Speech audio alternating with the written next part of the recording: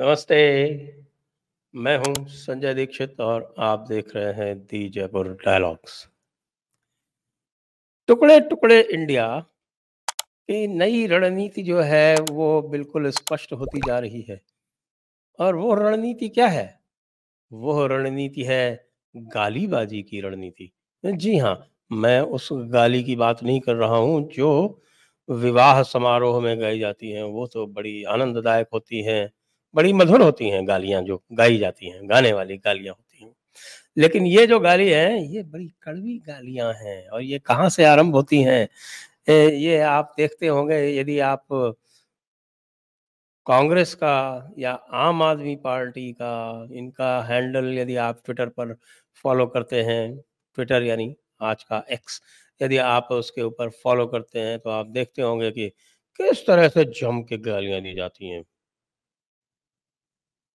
BJP को, मोदी को और कोई छोटा-मोटा मिल गया पिस्सू, उसको रगड़ने के लिए जम के बिल्कुल।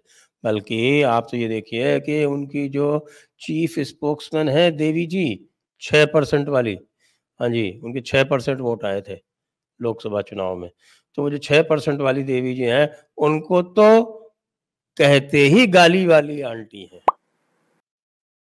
अच्छा, अब अगर वहाँ तक ना रहा जाए, तो देखें भाई, अब जो हमारा लेटेस्ट जो गालीबाज़ आया है, जो उनका चीफ स्पोक्समैन है, वो जो देवी जी हैं, वो तो उनके जो मीडिया सेल की इंचार्ज हैं, चीफ मीडिया हैंडलर हैं। लेकिन जो उनके चीफ स्पोक्समैन हैं, यानी रणदीप सिंह सुरजेवाला, उन्होंने तो आज पूरा का पूरा जो है, वो पिटारा खोल दिया और जितनी भी जिसको हम कहते हैं सोफिस्टिकेटेड गालियाँ दे सकते थे, वो दे दिए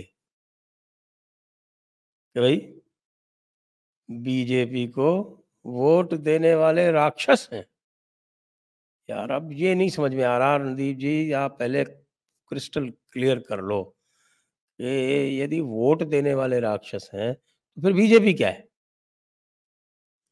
पहले तो आप बीजेपी को ही कुछ बुरा-भला कहते थे ना और आपके जो बड़े साहब हैं, उनकी तो ख़ैर बात ही क्या। फिर साथ में ये कह दिया कि मैं इनको श्राप देता हूँ। अरे भैया रणदीप भाई, आपकी श्राप देने की औकात नहीं है क्योंकि जो श्राप का जो का कॉन्सेप्ट है, जो अवधारणा है श्राप की, तो श्राप जो है उसके लिए बहुत संचित तप होता है, तब किसी को श्राप देने की एक काबिलियत आती है, वो अधिकार आता है और वह क्षमता आती है। तो न तो आपके पास अधिकार है, न क्षमता है क्योंकि आपने कोई तप तो किया नहीं, आपने तो सिर्फ़ एन्जॉयमेंट किया है। तप आपने जब करने का प्रयास किया, तो उसका परिणाम आपको जो है वो ऋणात्मक मिला, नेगेटिव मिला। ये कि 2 चुनाव आप लड़े, दोनों हार गए। 2014, 2019 आप कोई भी चुनाव लड़ते हैं, आप हार जाते हैं। तो आपको आपका जो तप है उसका तो परिणाम मिला नहीं। अब आप सोच रहे हैं कि उसका परिणाम नहीं मिला तो आपको संभवतः आपके पास ये शक्ति आ गई कि आप श्राप दे सकते हैं। भई आपके श्राप से क्या होता है? वो पुरानी एक कहावत है ना कि डैश, डैश, डैश कोसे डांगर नाई मरत। हैं? कि किसी के कोसने से जानवर नहीं मर जाते, कोसने से ही मर जाते तो फिर क्या बात थी? हम तो अपने दुश्मनों को कोसते ही रहते हैं। उनको गालियाँ देते ही रहते हैं, उससे क्या होता है? तो ये ना तो आपका अधिकार है, ना आपकी क्षमता है, ना आपको उसके ऊपर कोई किसी प्रकार का कोई तपश्चर्या है जिससे इसकी बात को कोई गंभीरता से लिया जाए। लेकिन बात ये है कि ये जो संस्कार हैं, ये कहाँ से आए? ये देखने वाली बात है और ये संस्कार कहाँ से आए हैं, उसकी एक बहुत अच्छी हमको झलकी मिली थी। वो थी लोकसभा में अविश्वास प्रस्ताव के बीच में। अविश्वास प्रस्ताव में राहुल गांधी जो बोले, तो भाई उन्होंने तो भारत माता की ही हत्या कर दी। यानी और किसी को तो छोड़ो आप, कि सीधे भारत माता की ही हत्या पर उतर आए। और कहीं कुछ होता है तो कहीं कह देते हैं कि साहब की देश की हत्या हो गई, कभी कुछ कह देते हैं कि साहब मानव मूल्यों की हत्या हो गई, तो हर चीज़ में तो उनको हत्या दिखाई पड़ती है। स्वयं उन्होंने किसकी-किसकी हत्या की, इसकी कोई बात ही नहीं करता। फिर उसके बाद जिस प्रकार के अंदाज़ में वो बोले कि हमने मेरी माँ को मारा है। अरे भई! माँ तो तुम्हारे बगल में बैठी तुम्हारे, और तुम्हारी माँ जो है वो इटालियन है। तो भारत माता तुम्हारी माता कैसे हो गई, ये भी तुमको बताना पड़ेगा पहले तो पहले। फिर हमारे भाई वो अधीर रंजन जी खड़े हुए, तो उन्होंने भी अपशब्दों की बौछार कर दी। इतने अपशब्द कर दिए कि भाई उनको तो उठा के सस्पेंड करना पड़ गया।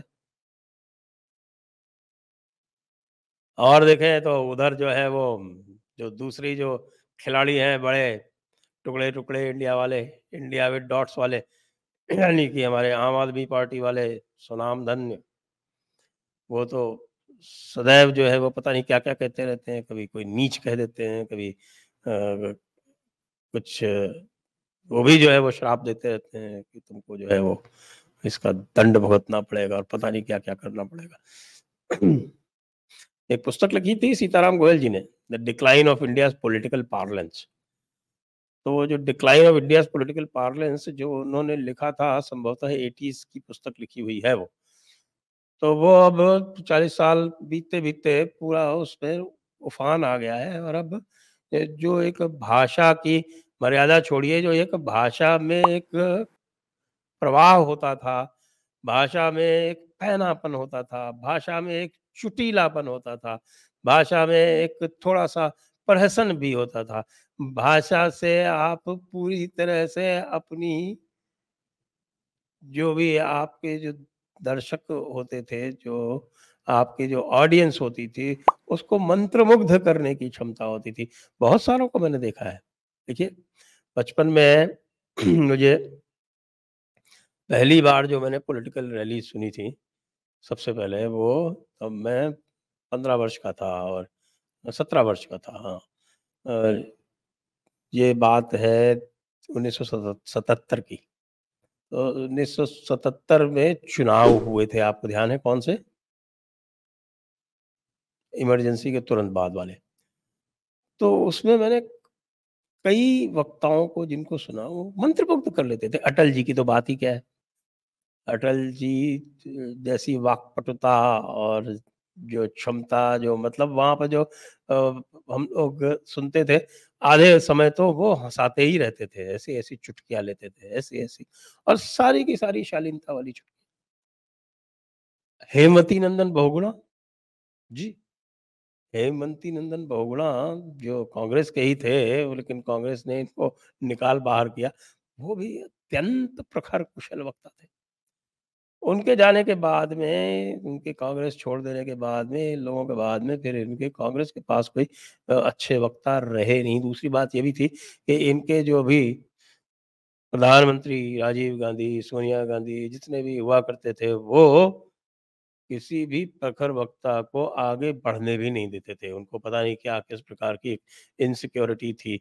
उनको लगता था कि कोई अच्छा वक्ता आ जाएगा यदि कांग्रेस में। तब से कांग्रेस में ये गालीबाजी की जो प्रथा है ना, ये धीरे-धीरे, धीरे-धीरे बढ़ती चली गई। और आज ये स्थिति है कि आप ज़रा सुन लें इनके कौन-कौन से वक्ता हैं और क्या-क्या, किस-किस तरह से बोलते हैं। कमलनाथ क्या बोलते हैं, दिग्विजय सिंह क्या बोलते हैं, चंट माल बोलते हैं कभी, और कभी कुछ भी बोलते हैं भाई। और जो जिसको बोलते हैं ना चवन्नी टाइप जोक्स, वो उसको सुनना हो तो आप सुन लीजिए कमलनाथ को, दिग्विजय सिंह को, हमारे स्वनामधन्य अशोक जी जो हैं राजस्थान वाले, वो क्या बोलते हैं कोई नहीं जानता।